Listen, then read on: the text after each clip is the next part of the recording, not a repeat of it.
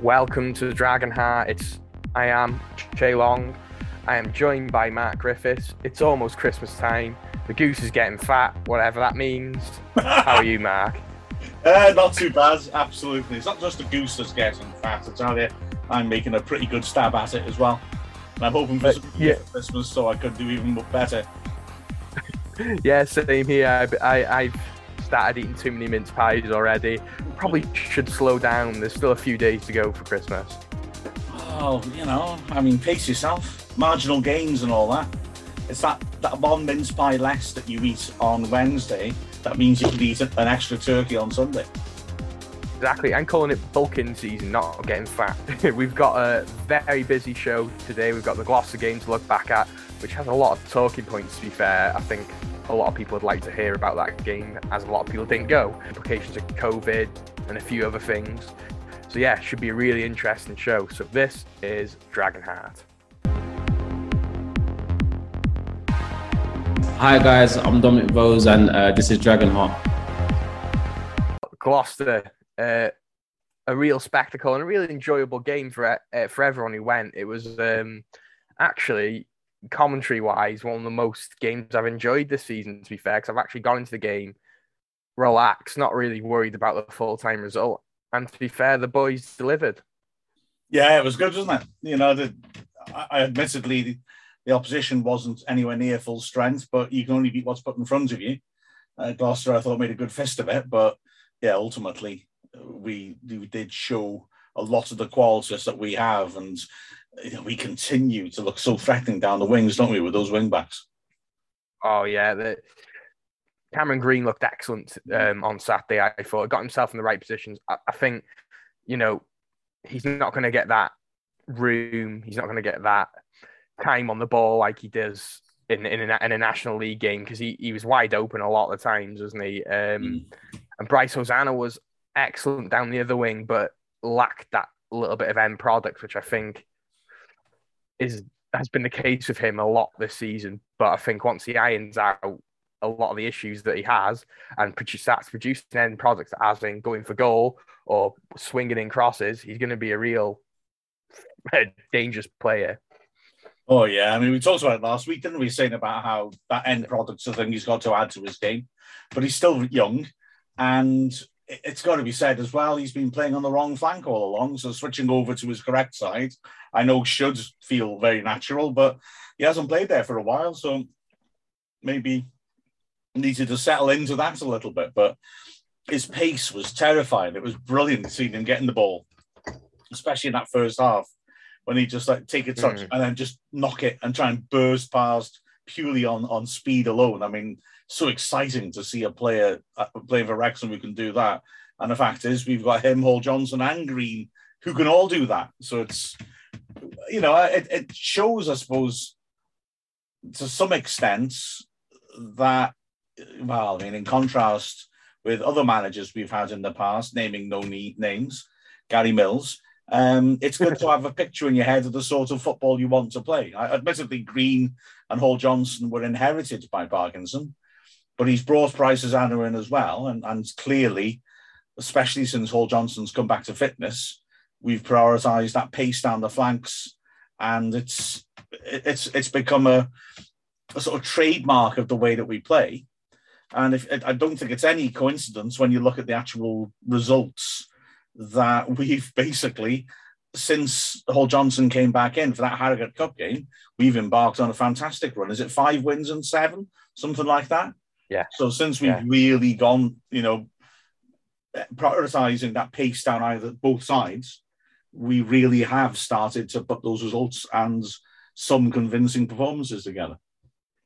And I'd also like to say, having Tyler French as right wing back also wasn't a terrible option. He played really well. I just think maybe it's a circumstance of gelling with him as well. And maybe he's better as a right-sided centre-back rather than a wing-back. But yeah, it is no coincidence. But do you think Cameron Green could be pushing to that left wing-back as a start? I'd like to think so, because I really would like to see him given a fair crack at the whip. I think I've consistently said, haven't I? I rate him as a player. He's a very good athlete as well. And I yeah, I would like to see him given opportunities. Although having said that, Bryce Hosanna's doing very well over there. I think that maybe the key thing here is that they're both quite young, and that perhaps there'll come a point where one of them needs a rest and the other one can come in and be very like for like. Because Green, although he's left-footed, does like coming inside as well as Hosanna does onto his right foot. So they have similar movement as well as similar characteristics like pace. I think Hosanna's maybe a touch quicker, but then Green maybe is a touch more technical. So no, but they're similar, aren't they? Like I said, unlike French and Record, who are very different types of wing back or full back, and that's there's nothing wrong with that. I think it's good to have different types of players as well for different situations in a game or in a season, but it's sort of counting against them at the moment simply because we really are looking to use our wing backs as fast outlets, aren't we? They play much more in a transition now, and French is a threat going forwards, but not in terms of surging down with extreme pace, more in terms of getting up the pitch early and winning diagonals and heading them into the box and getting involved that way. But he did very well. French is like a wide target man sometimes, isn't he? Yeah. It's quite strange, isn't it? But it works. It's quite effective.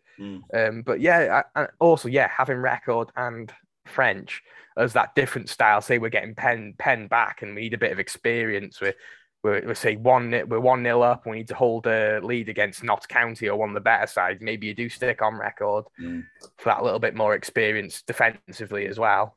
The trouble for him is that he's not getting onto the bench, is he? Yeah. Say, for example, if French isn't starting, French is an obvious choice for the bench simply because he's got that versatility. So you can use him centre-back, you can use him wing-back, full-back. Whereas Record is going to be left-sided defender, well, maybe left-sided in the three. But, French's versatility means he's always there for those occasions. So that's the problem for Record. At the moment, he's third in the list, isn't he? Yeah. And of course, we could in January look to bring in an experienced left wing back to augment the young lads we have, which would put them in a sticky situation. Yeah, it would, which is unfortunate for Jamie Record because I think he has been quite solid when he's played this season. I don't think he's done anything necessarily wrong. I just think Bryce Hosanna and Cameron Green are just better for how we play. I think if we played the back four, maybe Jamie Record would be better as a left back. Yeah. It's a change in style of play, change in emphasis, isn't it? Which is going against him rather than I think anything particular that he's done. But it is working. So at the moment, he's facing a bit of a scrap to get back in, isn't he? Yeah, he is. But you never know. Anyone can stake their claim with a couple good games on the bounce, couldn't they? So it's nice to have. I think competition's great. Well, Green looked gone, didn't he? Him and Green had only got on the pitch for about 5 minutes before that Harrogate game. But he's now worked his way back in, which is great. Like I said, I really like him. And exactly. And there's one thing I want to say right now, and we are 5, 6, 7 minutes into our conversation. We're talking about the Gloucester game, and we haven't even talked about Jordan Davies yet. What a god. Oh, he was magnificent, wasn't he? Wow, that first goal was just outrageous. And then the one he tried... The one with the outside the foot. Oh, no, the second goal, that wasn't it? Beg your pardon. That was the second goal, The second goal, The first goal was like that volley, wasn't it? That was a tough technique, and he could have scored a lot more. He could have scored 4 or 5. He just looked that touch above everyone else on the pitch that day, didn't he? He was really bossing the game, wasn't he? He was just getting the ball, just driving forwards, making things happen. It was just fabulous to watch. Possibly the best individual performance by a Wrexham player this season. He certainly was. Yeah, and I think you have to remember that we were playing a weak side. And I'd like to say this now. I'd like to say Gloucester for the first 20 minutes really give us a good game. I actually don't think for the first 25 minutes they were the worst side I've seen at the racecourse this season. They I think Weymouth played worse football then. They were trying to play football from the back. They were a young side. They were a young side anyway, even their first team without COVID. They're a very young and experienced side. They had a keeper who have not played with the defence, and you could see that was quite evident. It was quite evidently clear. So all credit to Gloucester. They really give us a competitive game in parts. I can have nothing but praise for Gloucester. I thought it was absolutely superb. I mean, the fact that they played the game, because they could have called her off. I know they didn't want a fixture backlog, and I know, as they rightly said, it could get even worse for them. But oh yeah, I thought their attitude was fantastic. Like you said, they looked to play. They had a very clear strategy with that diamond in midfield and really congesting the middle of the pitch and making it difficult for us to play our way through it. And for the first 20 minutes, it worked extremely well, didn't it? They didn't have any real threats, but they really restricted us going forwards. But I was pleased then to see that. Well, I mean, my concern in home games this season has been that when teams have sort of worked us out, we've struggled to adapt to that and find a new way to trouble them. But here we did. We were patient. We moved the ball around, and we just waited patiently for that switch to come on so we could work the flanks. And once we really started to make that happen, it was game over, wasn't it? Because we overwhelmed them. But hats off to them. They're young players. I hope they had a great experience, and their fans. There's a lot of people to come across that distance in these circumstances, knowing that it's going to be a very weakened team. And they kept going to the end. I got a huge amount of respect for Gloucester after that. So. Yeah, it wasn't just the let's stick a target man on, hoof it up and hope and hit. They actually really tried to play football. So yeah, credit to them and good luck to them for the rest of the season. Yeah, it was a really fascinating game. There's a lot of talking points considering it was just an FA Trophy game, because we have Kwame Thomas who started and played 70 minutes, and he looked like his old self at times. You know, he's lost that little yard of pace at the moment. You can tell he's not fully fit, but he's going to be a real asset to us this season if we can get him firing again. I think that the phrase he just used is absolutely perfect. He looked back to his old self at times, yeah, and that feels to me much more than I would have expected at this point in his recovery. You know, to get on the pitch, to get 70 minutes out of him, and to see a lot of the old Kwame is really exciting. I mean, when he came off, I mean, I was right to bring him off. I think trying to push him for another 20 minutes would have been really stupid. But he didn't look all that tired. I didn't think he looked all that leggy. He was still chasing everything, and that's a real Kwame characteristic, isn't it? He'll chase the ball to the corner flag in the last minute. And I just thought it was wonderful to see. I mean, like I say, if we can get him fully firing, the sooner the better, because his mobility, his aggression, his power in the air, the fact he attacked the 6-yard box makes him look like a nice fit for Paul Mullen, doesn't it? You know, he'll win headers for him. He'll attack the 6-yard box when Mullen drops off. And just imagine, you know, corners and free kicks, and the corners and bent over throw-ins, Aaron Hayden and defenders marking Aaron Hayden and Kwame Thomas. Yeah. That's going to be a handful, isn't it, for any defence? And what I like about him is he brings something that none of the other strikers have. He is a real threat in the air. He wins most headers, doesn't he? He's an absolute unit. He's really good on the ball. And I think he's a really intelligent footballer, isn't he? Because he seems to be in the right place at the right time. He's always in the 6-yard box. He scores a lot of tap-ins, which I think is excellent, isn't it? Yeah, absolutely. That ball he played down the wing, was it in the second half for Green? When the ball came at an awkward height and he stretched to bring it under control, and then he knew if he let it come down, that the chance was gone, or Green would have run offside. And so he volleyed it on the way back down the line, perfect weight on it. You think, that's a bit of class, that, a real bit of quality.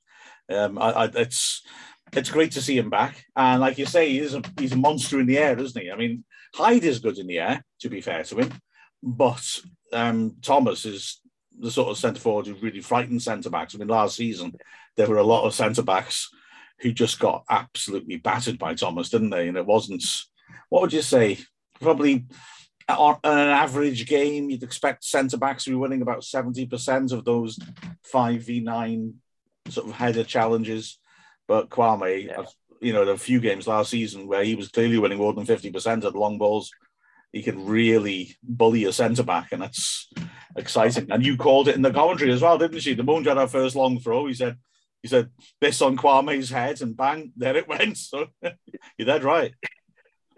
It's the throw-ins and Kwame Thomas is going to be something that's going to be, say we're 1-0 down and it's the last couple of minutes, you stick him on, him and Aaron Hayden, they're going to be absolute nightmares to mark, both of them, because they don't really lose much in the air, them two. So And Lennon. yeah, very exciting. And Lennon, yeah.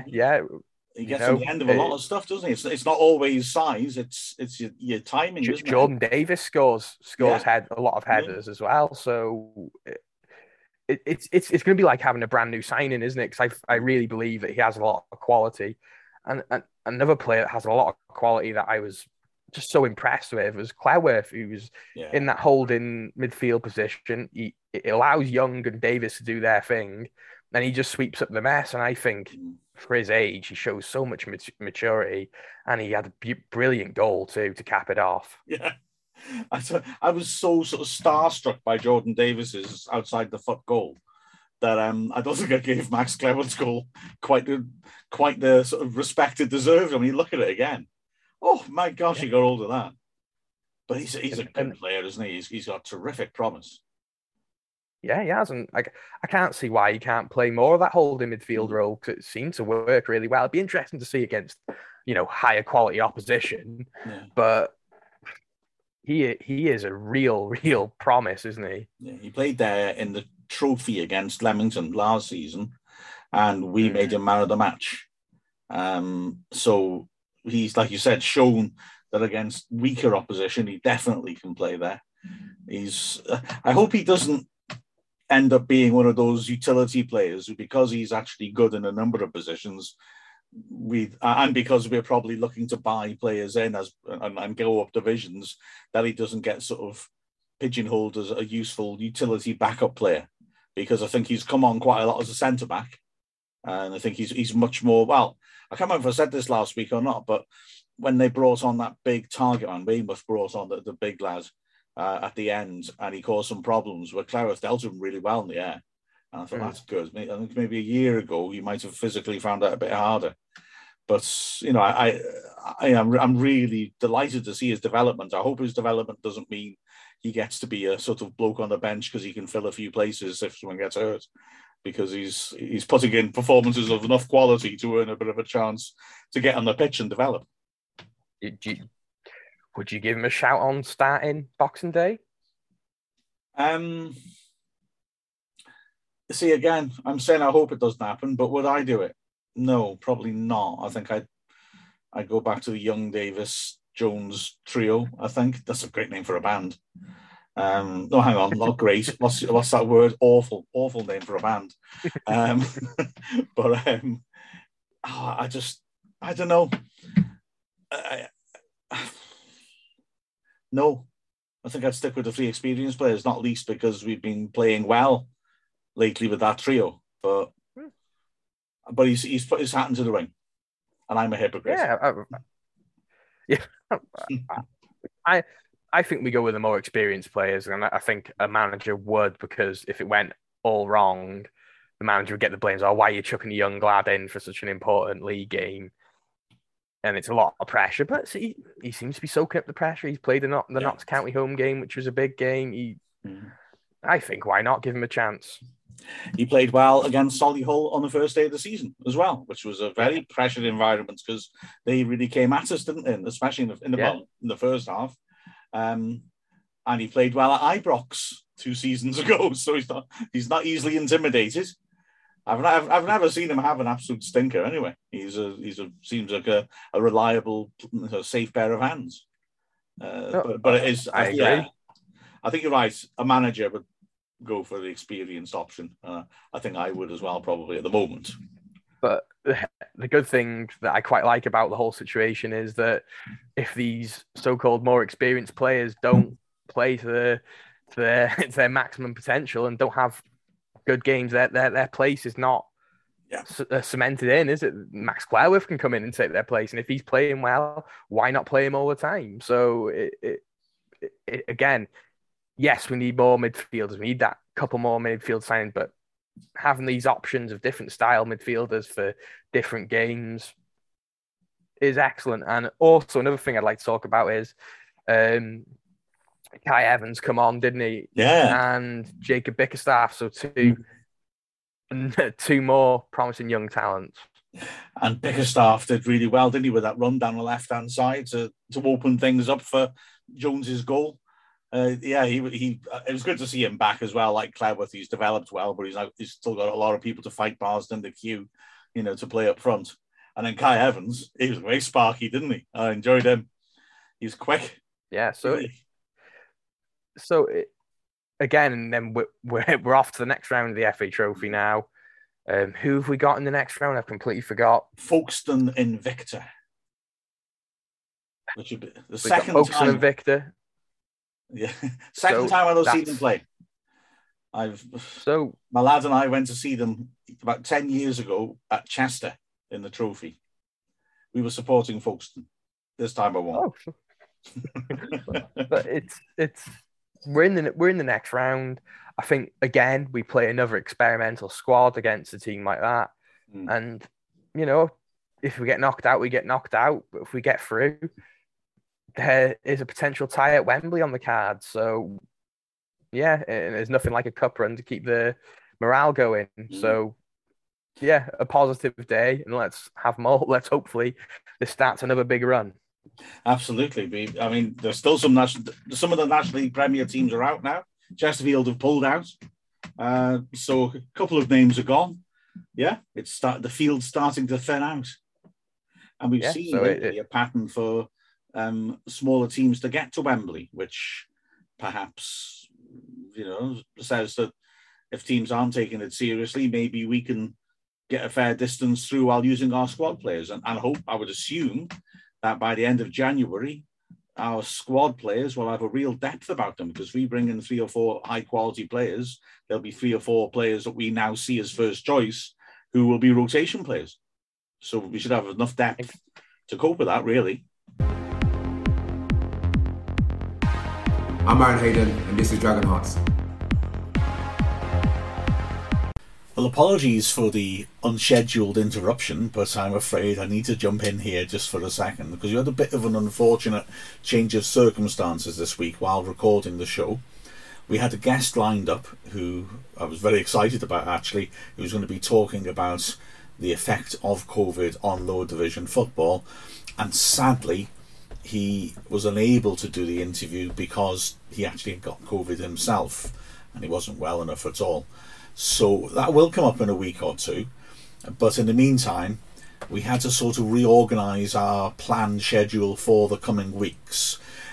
Because of that, we're going to bring in a different interview instead, but also I might as well bring us up to date with what has happened since we recorded this, because since we recorded the show, the Solihull Moors game has actually been called off. So although we're going to continue with some talk about COVID and about the situation we're in at the moment, you might hear the odd reference. I've tried to get rid of them, but you might hear the odd reference to the Solihull match as if it's going ahead, because this was recorded beforehand.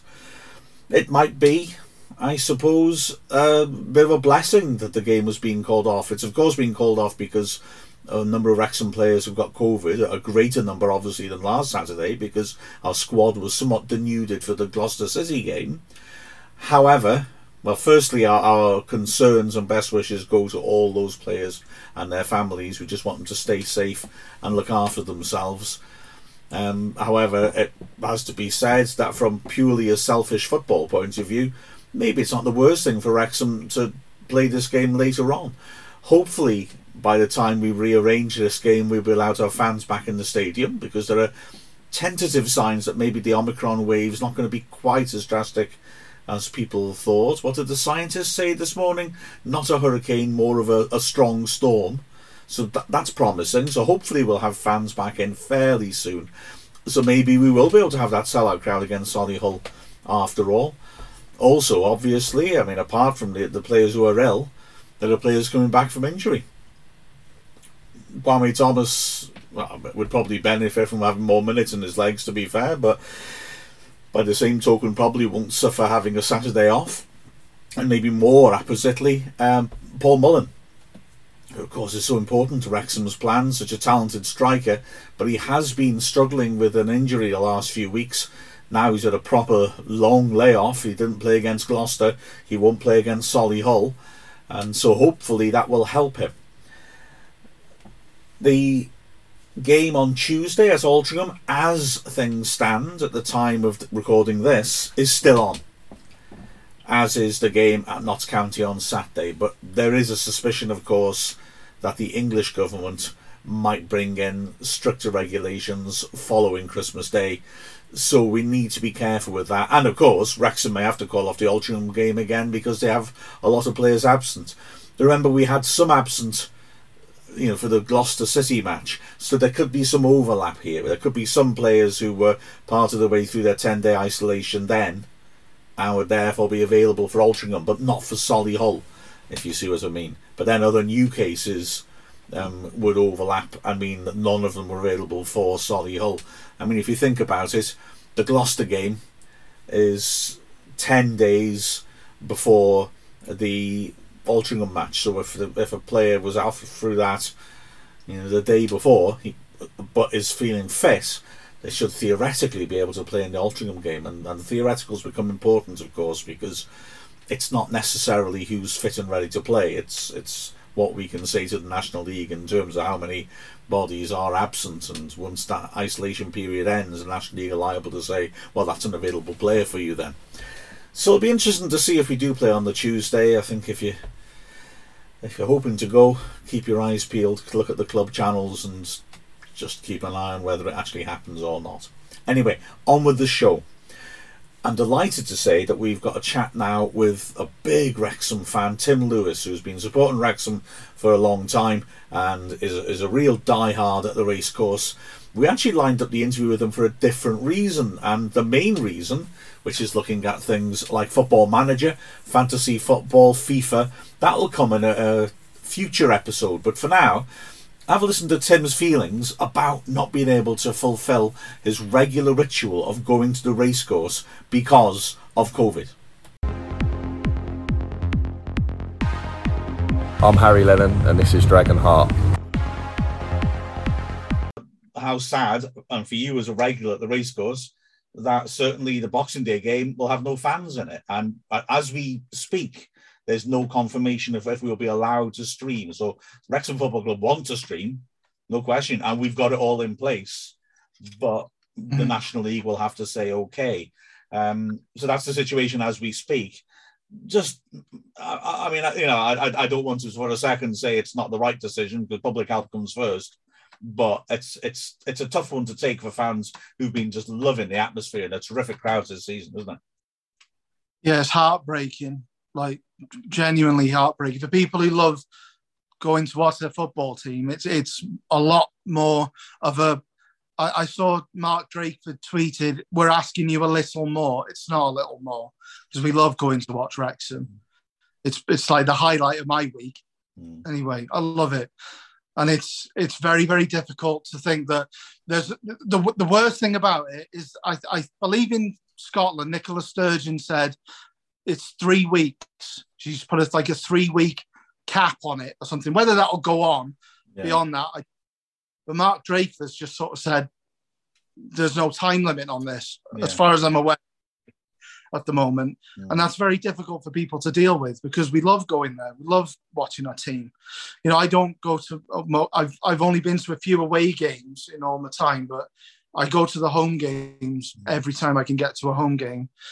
And I love it to bits. I go with my brother and we have a great time. But if I'm here and having to watch the stream, a lot of the time I'm on my own. So I said to you before we started filming this, there's a Simpsons episode that sums up my feelings towards it. And it's the one where Homer eats the fugu fish at the Japanese restaurant and he's got 24 hours before his heart explodes. So I went through the stages of grief with it. So I went through denial, then I went to anger, then I went to fear, then I tried bargaining, and now I'm at acceptance because they're not doing it to annoy us and they're not doing it because they feel like doing it. They're doing it because they have to do it to get the cases down, to protect people in the NHS, to protect people from going into hospital. And I know it's very, very difficult for us to understand that and be okay with that because they're ruining our Christmas, and they're ruining our ability to go and see our football team that we love. And at the end of the day, we just have to sort of grit our teeth and get through the next few weeks, and hopefully we'll be back in there again. And hopefully by the summer, we don't ever have to worry about COVID again, because it'll get mild and it'll go away. We've been through this a long time now, and it's very difficult for everybody, no matter how much money they've got or whatever, not being able to go and see your football team and having to watch streams where there's no crowd noise is horrible, like genuinely horrible.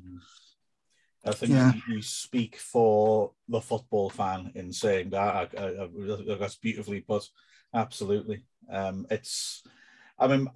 optimism is, you're right. Drakeford's not set a time limit. His language felt like he was hoping it would be a short-term thing. And also we've shown at the start of this season that we can come back from a shutdown situation to host matches safely. And therefore, hopefully that means that, if we have a bit of a shutdown now, that we can at least, they can look at what we've achieved at the start of last season and see that we can restart sooner, not have a season wiped out again, because it's absolutely essential that the game can continue, that fans can get back in. And you're dead right. I mean, there's good reasons to lock down. Absolutely. I don't argue against the decision. It's just so sad that it has to be done. But hopefully we've shown we can get fans back in grounds much more quickly than we did. Yeah.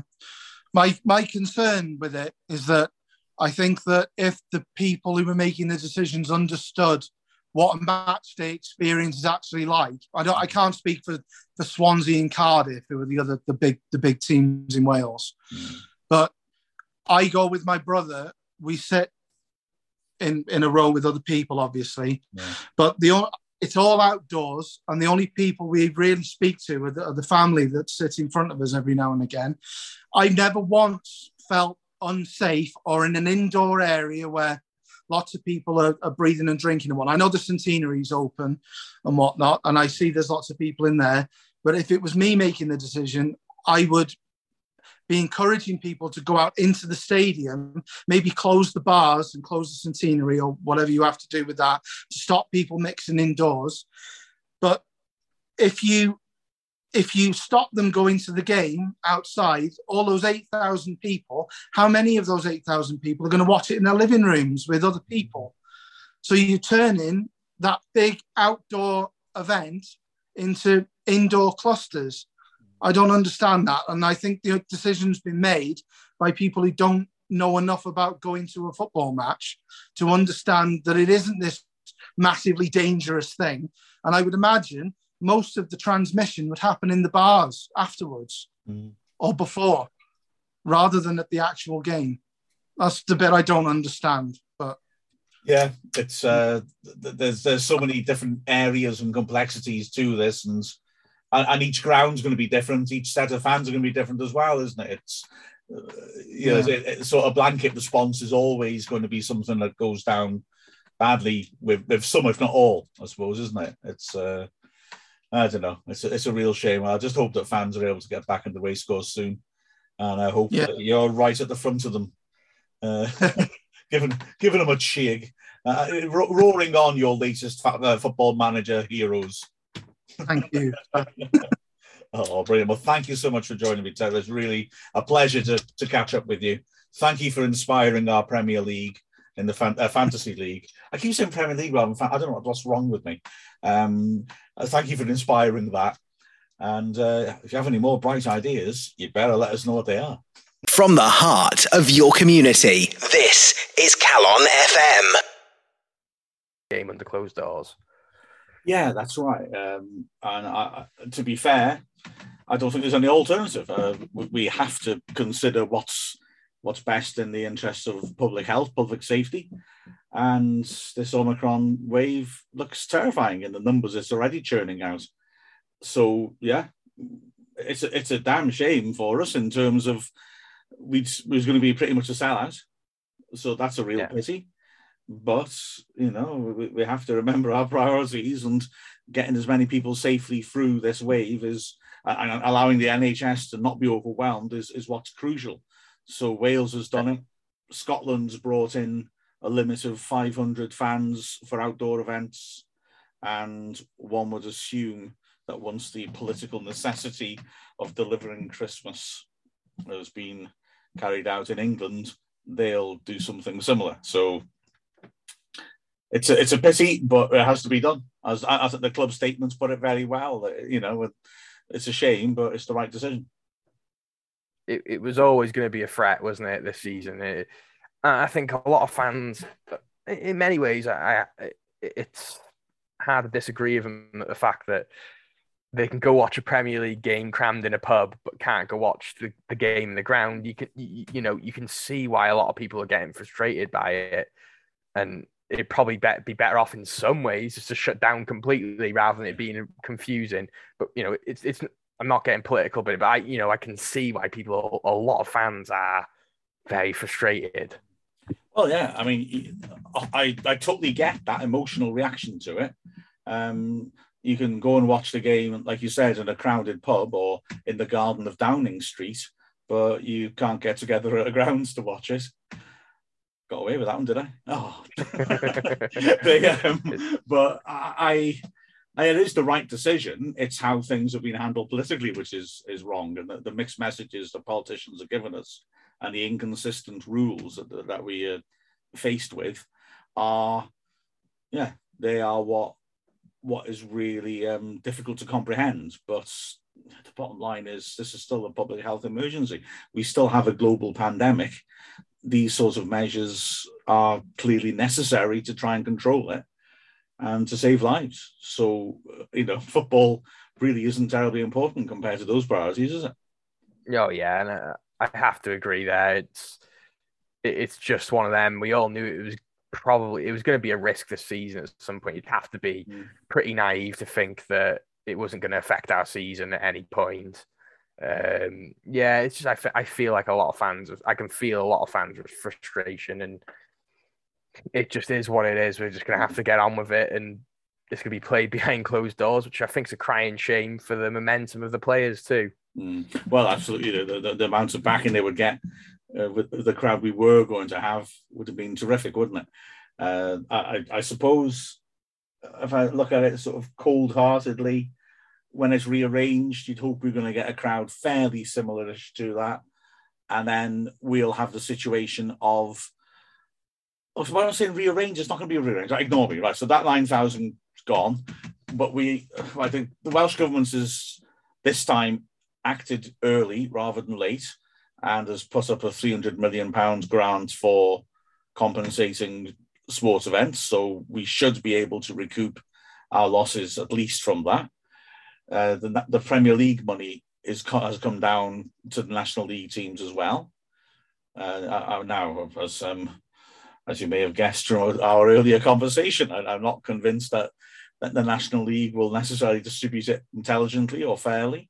They've already said it's going to be 50% to our league and 50% spread across the other two leagues. It's a nice arbitrary decision, isn't it? And let's not look at individual club circumstances. Let's just split her up. Let's just split her up into equal chunks, hand it to everybody, and then some people win and some people lose. What a wonderful way to run a sporting organisation. But not that I'm suggesting that they run them out the back of a news agents or anything. They're big time. They're big time. But but there is going to be money coming in. Financially, we don't have to worry too much, of course. Luckily, because we're in our current situation.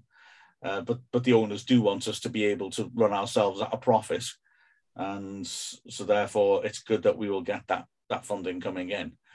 I'm slightly worried about another element of the COVID situation that could hit us, which is the transfer window, because it seems that certainly the pattern at the higher end of the game is clubs are not willing to be loaning players out because they want to stockpile their squad against people, players having problems. So, for example, there was a suggestion that Joe Gomez of Liverpool was going to get loaned out because he's coming back from injuries And Liverpool at the moment, unlike last season, have got centre backs to cover, but they're not going to do that now because you don't. Van Dijk's got COVID at the moment. If you have 3 or 4 players out from COVID, you suddenly need 3 or 4 extra players in your squad. So it sounds like January's window is going to be pretty quiet, and it sounds like a lot of the loans that they would make of fringe players down to say the Championship's not going to happen much,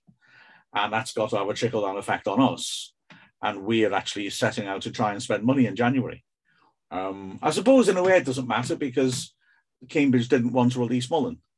Cheltenham didn't want to release Tozer, but we got the money to say, well, but we are meeting your demands and we'll meet the players' demands. So maybe in some ways that doesn't matter, but I'm slightly scared of a stagnant transfer window hitting us because when we're the only team restricted by a transfer window, if you see what I mean.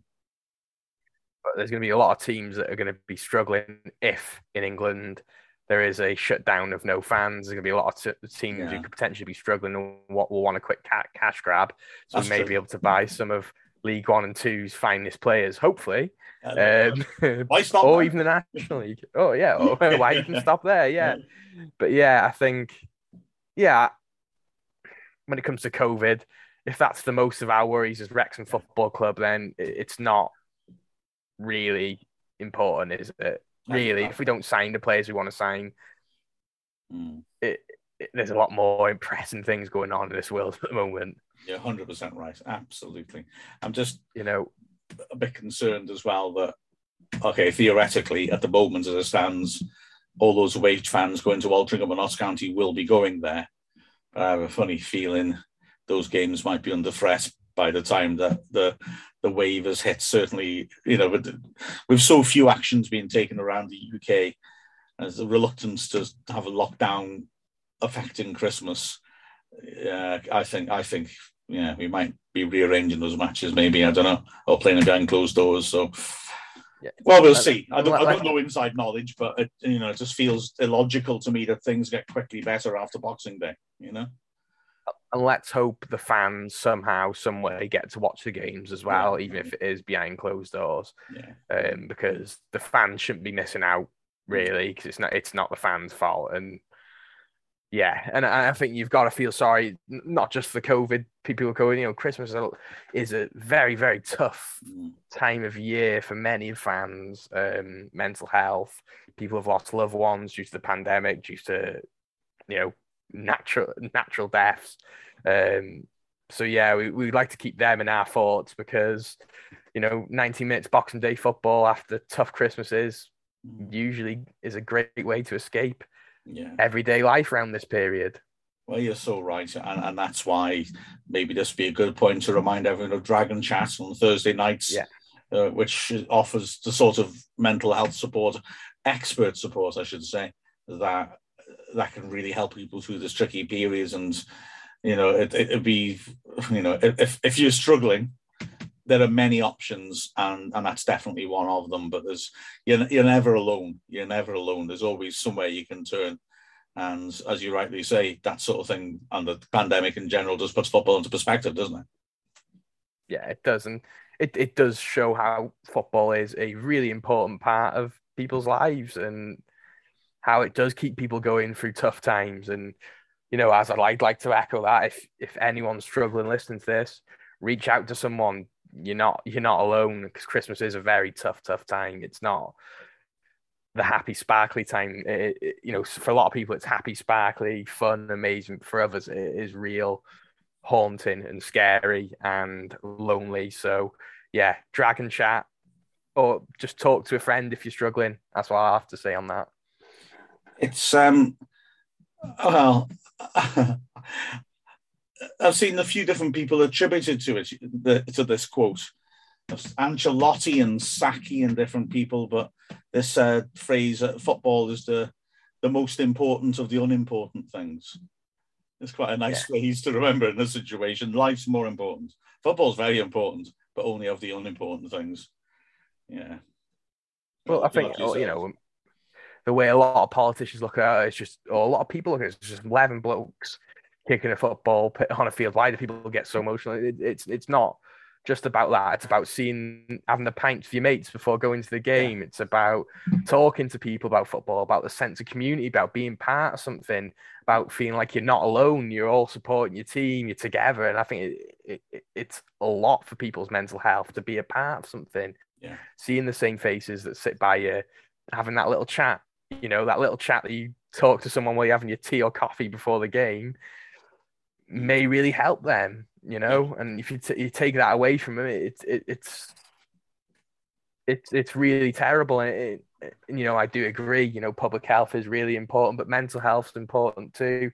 It's just such a hard decision for this government, really, when you think about it. So, yeah, there's a lot of things to keep in mind this Boxing Day game. It's very sad, and from a selfish point of view, I'm gutted. I'm not going to be able to do my usual festivities, but sometimes the greater good. Well, most of the time, it's for the greater good, isn't it? So, yeah. Exactly right. Exactly so. Those little rituals that we have at football matches, the same people that we see every week at the same point, at the same time. Yeah, it's part of what's special, isn't it? It's like away days in football, isn't it? Where the match is almost secondary to the day. Yeah. So yeah, exactly. But we have to make this sacrifice, but in order to hopefully get back to normality a lot quicker. And certainly that was the tone in the Welsh government's statement, was that they're hopeful that by acting now, we can get back to normal fairly quickly. Yeah, and let's hope so, because I think it seems a bit more crushing this season because we've had the fans in and there's been such a good feel-good factor. And, the atmosphere has been electrifying at the racecourse, which we haven't seen for many, many years. Yeah. And that anticipation's been brilliant. It's going to be so sad to see no fans in the stadium for the game on Boxing Day, which would have been electrifying. But I keep on saying it is what it is. And yeah, and there's another great thing, which I think is going to be quite poignant and iconic in the future, is the fact that we're going to be playing in our away kit at home with no fans. That is going to be really iconic, isn't it? I think. Yeah, it's supporting Shelter's initiative, isn't it, for raising awareness about people. I mean, about homelessness. Goodness me! I mean, homelessness is such a tragic situation anyway. But during a pandemic, it's very hard to conjure with what people are going through on the streets. And so the idea that you wear your away shirts to show like there is no home is a lovely idea. Wrexham are adopting it, as are many other clubs, not just in our league and the Football League, but we were looking at some of the names, weren't we? And teams in the Welsh League and the lower levels of that as well are doing it. And I think it's admirable just to, again, make the message that football is inclusive. I mean, it's so cold. I mean, two of the last three home games were so cold, but you're surrounded by people, which keeps you artificially warm. What it must have been like on those nights to be out on the, sleeping on hard surfaces like concrete. Oh my goodness, I can't imagine. So I'm glad we're doing that. And like I said, it is iconic, isn't it? That wearing the away shirt and a particularly notable away shirt as well at home. And also, well, look, this is a stupid thing to say, so I apologize in advance. But in terms of the optics, shall we say, of how it's going to look, making that statement in front of the empty seats maybe will lead to some quite powerful pictures. Yeah, it is. It really is, and it's going to look quite cool. I think playing in the away kit at home anyway would have been quite a cool thing anyway. And I wonder if it's ever happened in the past. I probably should have asked you this pre-pod. I mean, it does happen, doesn't it? Sometimes in the Premier League, teams sometimes choose to, don't they, or wear their like end of the season or something just to try and flog it. Or if the referee can't see between the two colours, sometimes. I remember years. Do you remember the year the Boston game season? I forgot the year. Torquay and Boston played each other. And Boston had to wear Torquay's away kit because the referee for the home and the away kit clashed. That might have happened. I just wonder if it has ever happened in the past. But I do apologise. I probably should have asked you. I've got a weird. Oh gosh, I've got a weird half recollection that maybe in one of our European games we wore an away shirt at home for some reason, but I'm not. It's not coming to me exactly. The exact game, so I may be mixed up, but yeah, I mean, sometimes that happens as well because kit men bring the wrong kit, and so people end up wearing the opposing shirts. I remember there's something odd. We played Peterborough at home, but it wasn't us who changed. I can't remember if they wore our away shirt, or I think it was their goalkeeper. I think their goalie shirt clashed with all the shirts that could be used. And so we gave him a Wrexham shirt, if I remember correctly. Yeah, I'm sure there's something. There's definitely got to be something. We're a very old club, so it's probably happened way in the past anyway. So Boston, of course. The ironic thing is Chris Llewellyn losing his shirts during that match, didn't he? Yes, he did. And funnily enough, my friend was the one that caught his match shirt and give him his shirt. So he was wearing a child's shirt from the season before. Yeah. When he did that assist for Michael Proctor's last goal as well, which was absolutely hilarious, isn't it? Well, right, talk about marginal gains. There you are. Wearing a child's shirt. Somehow improves it. Streamlining, I suppose, isn't it?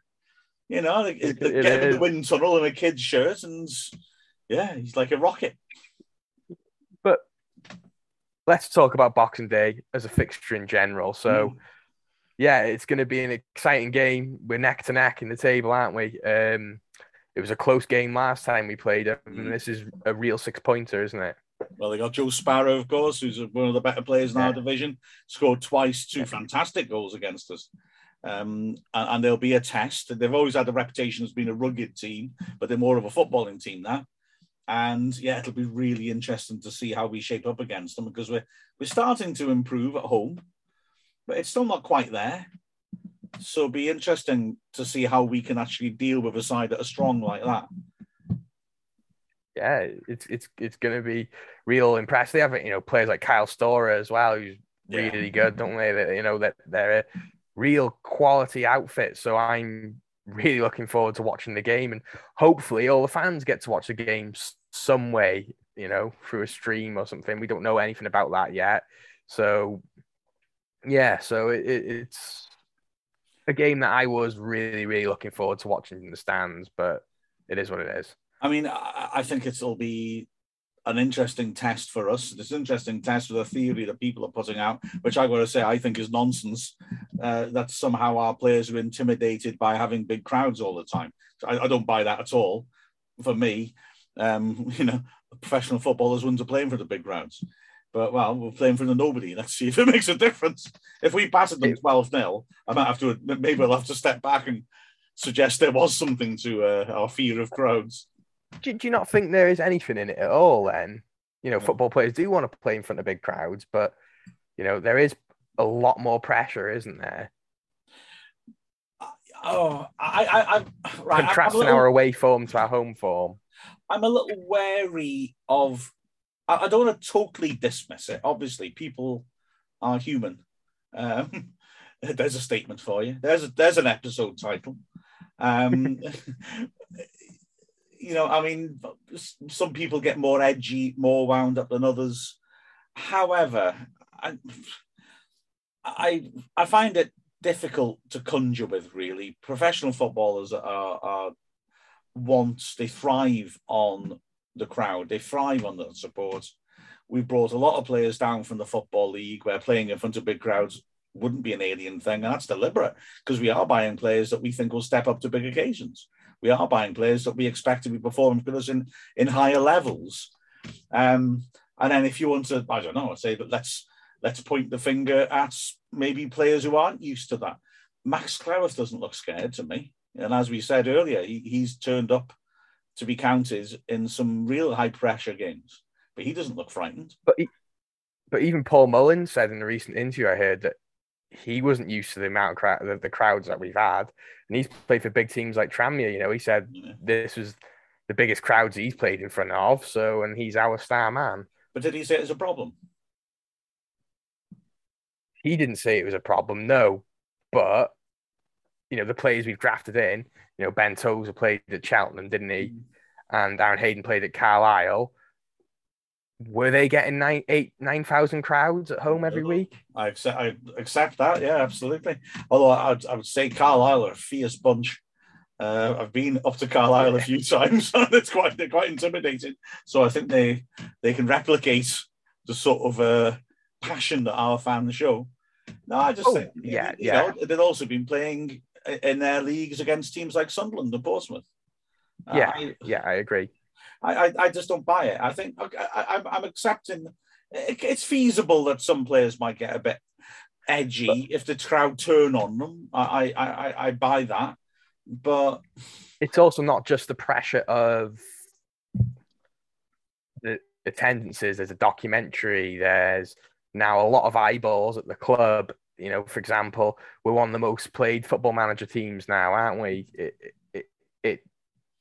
It's a lot more, isn't it? They could become celebrities or cult heroes. It could be a lot of make or break for their whole careers as well. I think there's a lot more factors in rather than just the crowds itself. It's what's coming with the crowd and what's coming with the club at the moment. Yeah, true. I again would say that when we've seen plenty behind the scenes with the documentary crew around, and the players don't seem at all bothered by it or concerned by it. I think they're used to it by now. They've been following around last year as well, the ones who are here. So I like your point about it being make or break, but then this again comes down to sort of professional characteristics and the character of a successful sports person.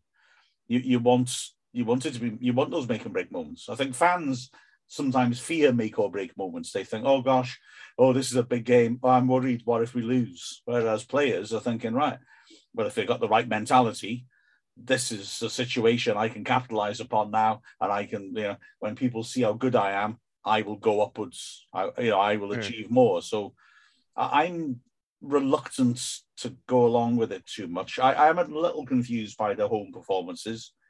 I feel what went wrong more was people talk about Parkinson being defensive, and I'm not convinced he is. I think there have been a few games where we've started well, got the first goal, we've continued to go for it, and then two things have happened. One, we haven't got the second goal, and I can't explain that because we've made chances, but the second one hasn't gone in. So I can't fully explain that. But then other teams start to adapt to what we were doing, and we don't seem to react very well to that. So when other teams adapt and start doing something different and taking the game back to us, I don't think we always adapt well to them doing that to us. And I don't think that's being defensive. I think it's just us getting a bit outmaneuvered in away games as well. Although, to be fair, I think Weymouth are the only team who really came and parked a bus at the racecourse this season so far. But nonetheless, when teams playing at home, they are going to come at us more than they will at the racecourse. And we get space to run into. And that's why we've started to run riot, especially since we've been playing, as we mentioned earlier, those fast wing backs, because we hit those pockets of space that they behind so much sooner. Our transitions are so quick now. So I think that's the reason. I think teams, like I say, only one team has really come and parked the bus, but teams aren't as adventurous away from home. They're not going to commit loads of players forwards, even when they're breaking. And so there's not as much chance for us to hit them. I think that's the reason for a discrepancy between home and away. But I can't explain why we don't get that second goal. It's weird.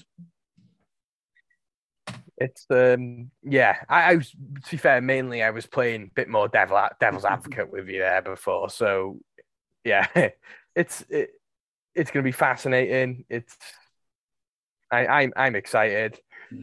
Roll on Boxing Day now, and from myself, and I'm talking on your behalf too. We wish all the fans a very Merry Christmas and a Happy New Year. I think it's going to be the last show of the year, is it? Last show before Christmas, but last show before Christmas. Yeah, we'll have another. Yes, we will have another show. So it's going to be the last show of Christmas. It's been a great year of Dragonheart, hasn't it? Absolutely, really loved it, Che. Thank you so much.